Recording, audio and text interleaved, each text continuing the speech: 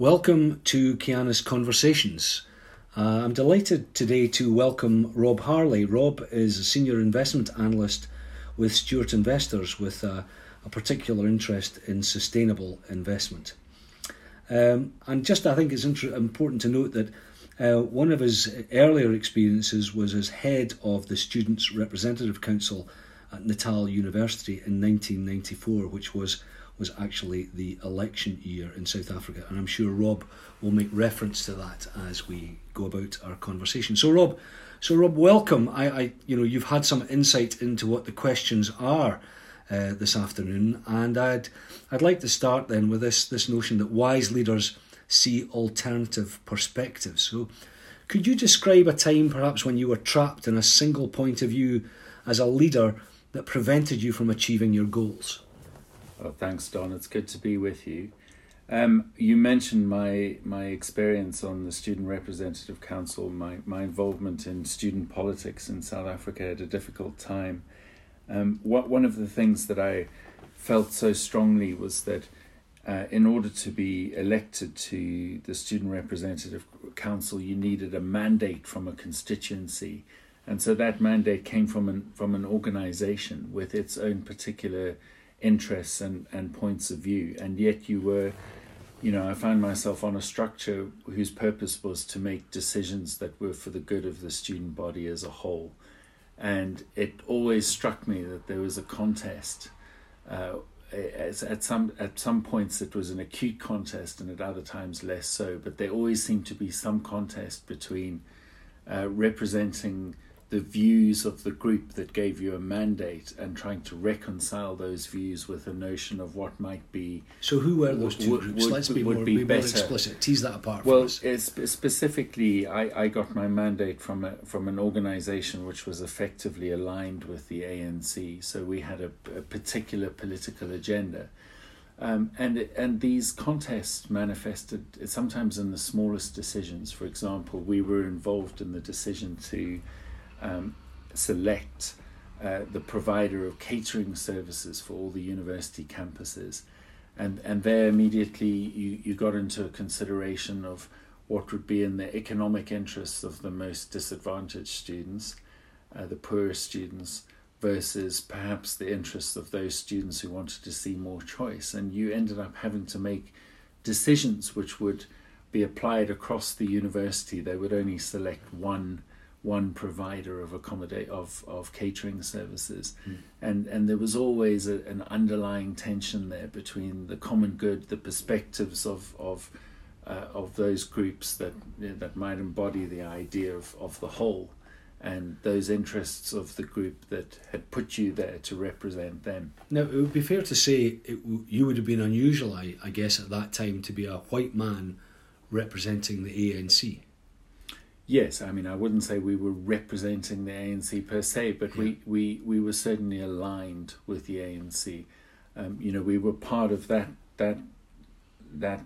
grouping within the student body of the political spectrum that was trying to champion the interests. In some senses, though, you must have been stepping outside, if you like, what the expectation might have been with people of a similar ethnic background. Yes, there were a few of us who felt that way. I mean, you either decided that you wanted to oppose the system that was there, and that you were willing to put your energy behind a cause that would represent that kind of opposition, or you decided that you were comfortable or willing to go along with it, or perhaps that you were apathetic and didn't want to do anything about it. My interest was in trying to make a difference in whatever small way I could. That's remarkable, which leads us on perfectly, I think, to the next question. I don't know if you'll be making reference this year, but why this notion that wise leaders make courageous and importantly ethical decisions, and seeing those two as combined. So can you think of an occasion where you took a courageous and ethical decision that has gone on to have a powerful influence upon how you now lead your life? What strikes me first is recognizing the moment at which I think I was old enough to comprehend that I was witnessing the making of a very courageous decision by a leader. And that was when I saw footage on television when I was 12 years old. This was in the middle of 1985. Some remarkable footage. It was a very troubling time in South Africa. There was a lot of violence. It was a very edgy time for the country. There was a state of emergency. There was censorship, news blackouts. The state was really trying to flex its muscles in its final death throes, I think. And there were a lot of people dying, and there were funerals every weekend in the black townships. And there was a remarkable bit of footage of a funeral that took place in a township called Duduza outside of Johannesburg. And Archbishop Desmond Tutu stepped off the stage at a point at which a group within the crowd, a group of young men, decided that they would turn on someone they thought was a police informant and necklace this person. And necklacing was a practice that involved binding a person's arms up in a tire, which then went round their neck, and the tire would be doused in fuel and set alight. It is a terribly brutal way to kill people, but it was symptomatic of the sense that order had broken down and the vigilante justice. But the footage was Archbishop Desmond Tutu as a very small figure, in his purple cassock, jumping off the stage and his arms flailing as he went through this crowd to try and save this person who was being necklaced. And it was just so powerful to see somebody showing such physical bravery in such a difficult situation. And it occurred to me that that kind of physical bravery could only come from such deep inner conviction and an almost reflexive sense of the need to do right and what that meant in a moment like that, where most people would struggle to think clearly, but he didn't. And he managed to save this person. And from that moment onwards, I always followed Archbishop Desmond Tutu and developed an interest in everything that he thought and did. And what a remarkable figure all through decades, championing so many different causes, but always enlightened causes, I think. And did that courageous behaviour go on to have an impact on your own behaviour? I guess it did, in terms of the roles that you adopted at university. Did you see these as courageous activities on your own part? I'd like to think so. Yeah. Not necessarily courageous to anything like the same extent, but I think recognizing the power of being driven by conviction and principle, and recognizing that might give your life meaning in a context in which it was difficult to feel positive about the society that you were in and the way that society was heading. It felt like something purposeful that you could do to try and stand up for things that seemed right in a context of profound injustice. And obviously, if you become a student on a campus, you find the avenues which were open to you, which in my case was being involved in student politics. Do you find yourself, this might seem a bit trite given how serious the conditions were there, but do you find yourself tapping into that experience even now? All the time. Really? All the time. I was pretty young when I found myself in positions of leadership responsibility. I almost felt like I lost control of the script to some extent. Things happened quite quickly, and before you know it, you're in positions of responsibility and having to make difficult decisions. In 1994 was a very difficult time, and in our province it was a difficult time because there was a great deal of violence. It wasn't clear that the election was going to happen in a peaceful way, so there was a great deal of contestation. Having to grapple with difficult decisions, having to try and comprehend what it might mean to do the right thing and what the trade-offs might be, and to make decisions about where you would choose, to fall down or to allow your decision to land.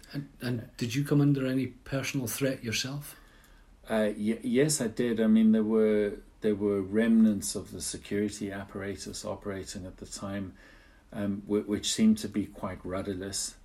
I'm not sure whether they were always acting with sort of guided, malicious intent, but there were a lot of displaced security personnel, and it wasn't that uncommon for academics who were opponents of apartheid or student leaders to come under threat, and you could never quite work out whether they were just idle threats or whether there was something behind them. But even if they were idle, it always felt menacing, because why would someone bother with you? You know, it made you wonder.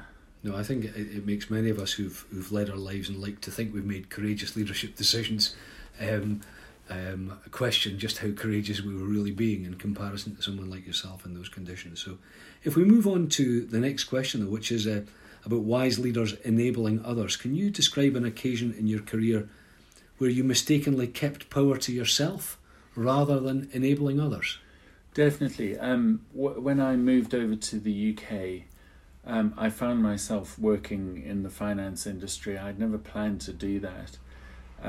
But I also found myself in a situation where I was asked quite early on to build a team and to manage that team. And I was trying to reconcile my experiences of leadership, if you like, in a very contested, difficult student context with a very corporate structure where the emphasis seemed to be less on leadership and more on managerialism. Mm-hmm. And I found that an awkward process. And I was young and inexperienced. And when I look back on it, I do think that at times I was less willing to enable others to flourish, and less encouraging of the need for people to develop and grow, because I was trying to set my expectations around what I thought the corporate structure wanted. And I think this is really interesting, that regardless of the experiences that you'd had, the significant leadership experience that you'd had elsewhere, moving into a corporate structure can sometimes just force us to conform in a particular way. Yes, that doesn't necessarily get the best out of people. Yes, and it's difficult when you feel that you've been given responsibility and you want to live up to that responsibility, but at the same time you also feel as if you're on quite a tight rope, and your room to explore and encourage and allow people to flourish. And how would you say you've shifted since that time? Quite a lot, I hope, in the sense that I think I gradually realized that if you want to make progress in any endeavor, in any organization, you almost have to put the corporate script right aside, if there is a corporate script, and you have to try and focus on the fundamental important questions, come back to questions of principle, come back to questions of values and behaviors, and say, well, what is it that we want to achieve here? And forget the corporate code. Just try and focus on trying to create a healthy, positive environment in which we can all flourish and support each other. I'm sure there are many leaders nodding their head as they listen to that. So we'll move on to the next question, which is that wise leaders create a sustainable future. Can you think about an occasion where you were so focused on a short-term goal that it perhaps actually damaged the long-term sustainability of what you were trying to do? Again, I would go back to my student days. Really? And you know, early on in the year of 1994, we knew that we were being watched closely. That, you know, that the program that we put in place as a student representative council was being watched closely, and I think I felt that quite acutely because I was a white person in a position of leadership at a time when there needed to be change. And the big buzzword at the time was transformation. You know, there was this nascent idea that university campuses had to evolve and change quite significantly. And all of this operated under the rubric of transformation. But none of us really explored properly what that meant. But we needed to signal that we had positive intent in that regard. And we orchestrated a campaign to transform the University Council, which was the senior decision-making body, the highest decision-making body in the university. And it was symbolically powerful. You know, you start with the pinnacle of the structure, where the vested interests seem to be strongest.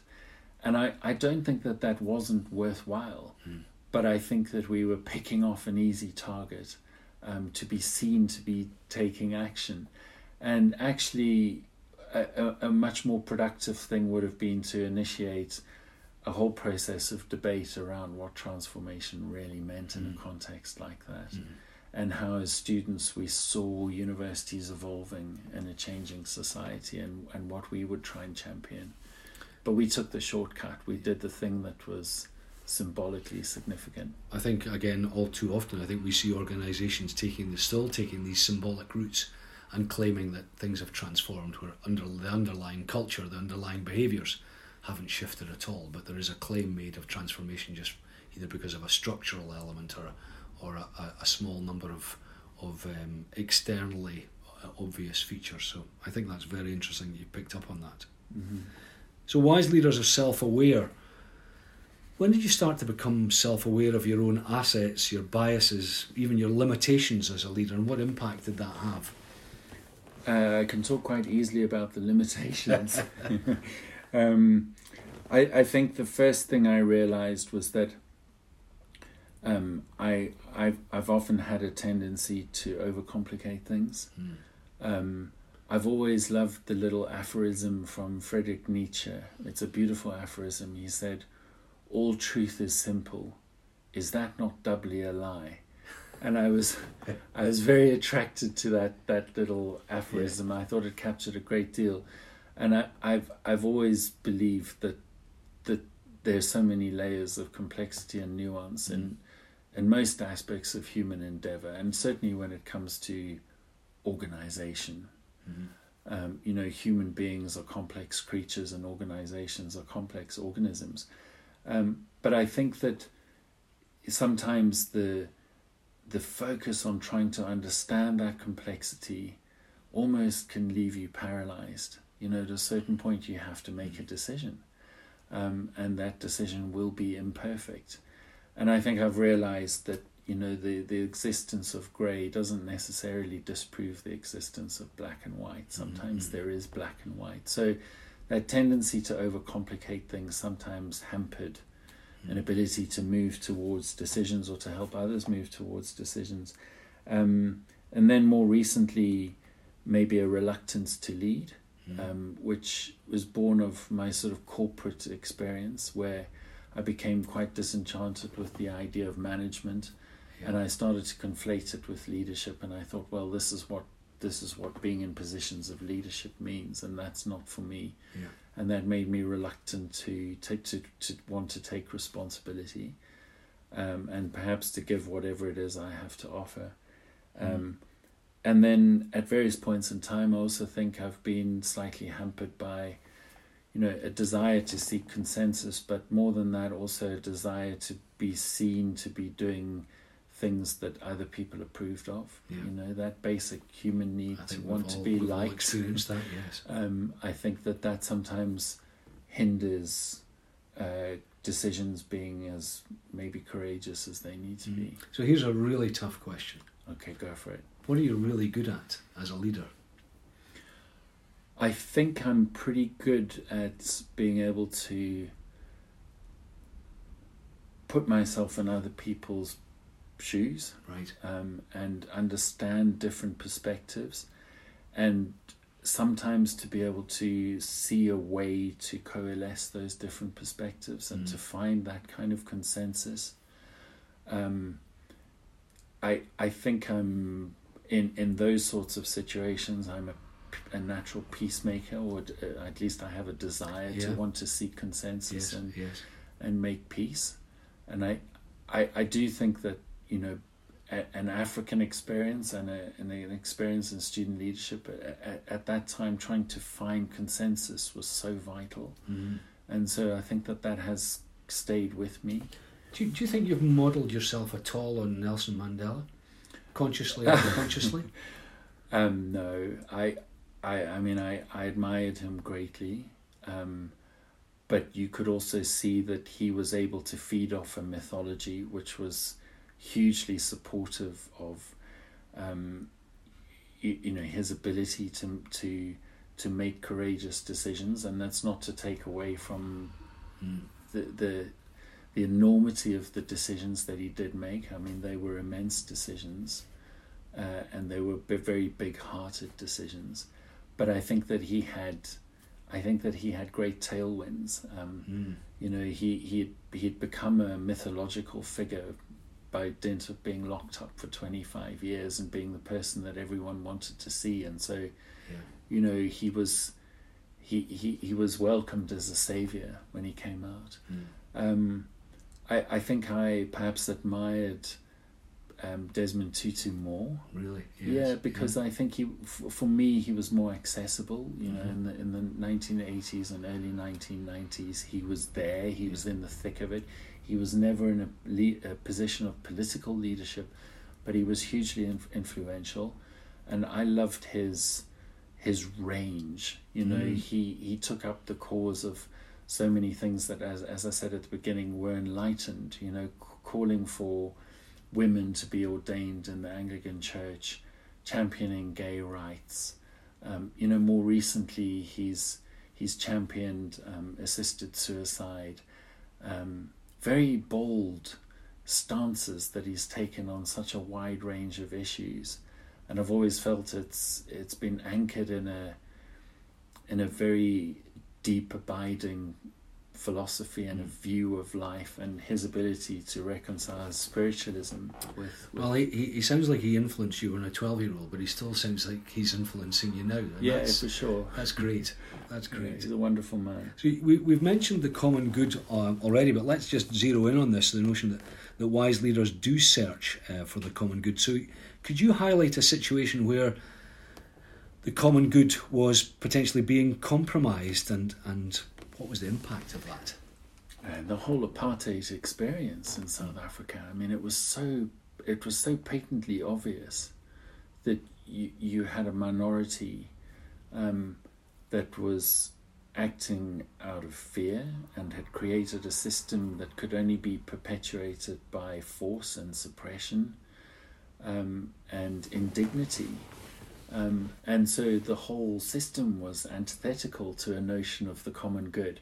And then in opposition to that, you had a liberation movement, if you like, that was galvanizing itself around, at the time it was the Freedom Charter, but a notion of the common good that was quite clearly articulated. And so there was a very clear, broad-based societal conflict between those that wanted to work against the common good and those that had a notion of what the common good might be, and the gap between those things was the change that had to happen. And of course then you realize that actually the people that carry the notion of the common good are not always that good at enacting it. And Bishop Tutu himself became a very outspoken critic of the ANC.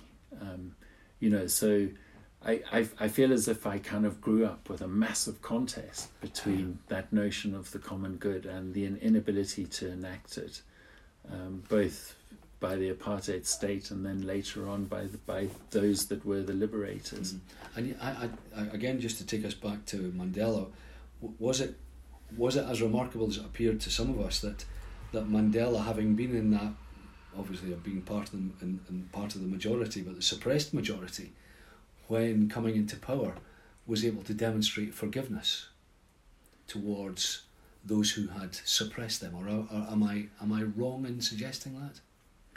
No, I don't think we could ever downplay the enormity of that. I mean, that was an act of humanity, the likes of which we probably won't see because it had such enormous ramifications. I think beneath it, obviously, there was a political calculus. The fact that transition happened was because the apartheid state had reached the end of the road. I think to some extent the liberation movement had reached the end of the road.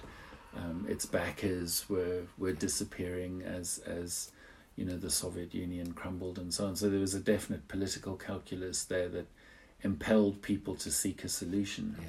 But nonetheless, I mean, there were so many different ways in which that solution could have played out, yeah. and the fact that it was a peaceful solution defied the expectations of most of us who had grown up in the country expecting some kind of revolution. But it was also it was that act of deep humanity and the courage to embody that, to put forward an idea of a humanity, a common humanity that could be sought and searched for and found. It was extraordinary. Which leads us to the last question for our conversation, which has been fascinating. Is that wise leaders make sense out of complexity? You've touched upon this a little bit, but could you give us an example of where you've observed someone making sense out of complexity that led to making a positive difference? Yes. I would talk about my good friend Willie McGee. Willie McGee. Yeah. Yes, please. A good Scot. So after I'd worked in the finance sector for 10 years, I took some time out and study again, and I ended up working in the sustainable development sector, and that led to a chance to help establish and grow a charity that was doing international development work, which was a wonderful experience. But I fell into a partnership with Willie McGee and a few other people, and Willie is an extraordinary person because he never suppresses nuance. He always likes to tease nuance and complexity out of situations. So he never brutalizes situations and overrides complexity. And yet he has an amazing ability to reach a point where he'll go, right, we see the complexity here, let's make a decision. So, I was lucky enough to work alongside him for 8 years and to benefit from and experience his ability to cut through that complexity, but without ever suppressing it. And, he would always say, we're going to make a decision here, and that decision is going to be imperfect. And there are going to be some trade-offs here, but we have to make a decision, and I that will stay with me forever, I think. Just say that again, because I think so many leaders need to realise this. There is no such thing as a perfect decision. All decisions, in some way or another, are imperfect. But I think to have the confidence to say that actually empowers other people, if we can use that phrase. So, yes, I do like the sound of that. Yeah, I think that's right. And I think that very little of what we talk about when we talk about leadership matters unless it manifests in that decision. Yeah. And that willingness to be as open as you can about what's led to that decision is ultimately going to determine whether people have confidence in it or not. Well, you and I were speaking earlier about this notion of the common good, and I think for all the philosophical dimensions of it, the common good only actually comes into action when a decision is being taken. Absolutely. So it is this notion of whether it be hopefully it will be a courageous and ethical decision, but notions of the common good only come into action when that decision is being taken. So that was been a very interesting exploration with you earlier today. So, final question, who would be the one person in your life, could be a family member, could someone that you worked with, that you would subscribes or certainly fulfills the majority? Because I think we would say that wisdom is something that we can ever aspire to. It's certainly not something that we can ever claim for ourselves, but who would be the one person in your life that you think lived out most of these characteristics? The characteristics of a wise leader. When you say in my life, do you mean close to me? Or? I would like you to try and connect with someone that you have had personal dealings with, yes, rather than a figure from history. Well, I think it would be my father. Really? Who, would never fancy himself as a leader, but I've seen the attributes, the behaviors in him that I admire, and that, you know, reflects that sort of blend of sense of purpose, sense of principle, courage, you know, the ability to see other perspectives, which is empathy, I think. You know, and without that, I don't think you have the imaginative possibility to actually make decisions which are going to be in any way reflective of the common good. So yeah, I think I've always had a sort of an understated example through the closeness I've had with my father, Ken. Rob, that's a wonderful note to finish on. I think you're very fortunate to have your father, Ken, and I think he's done a great job in terms of yourself. So thank you very much. Thanks. Bye. Cheers.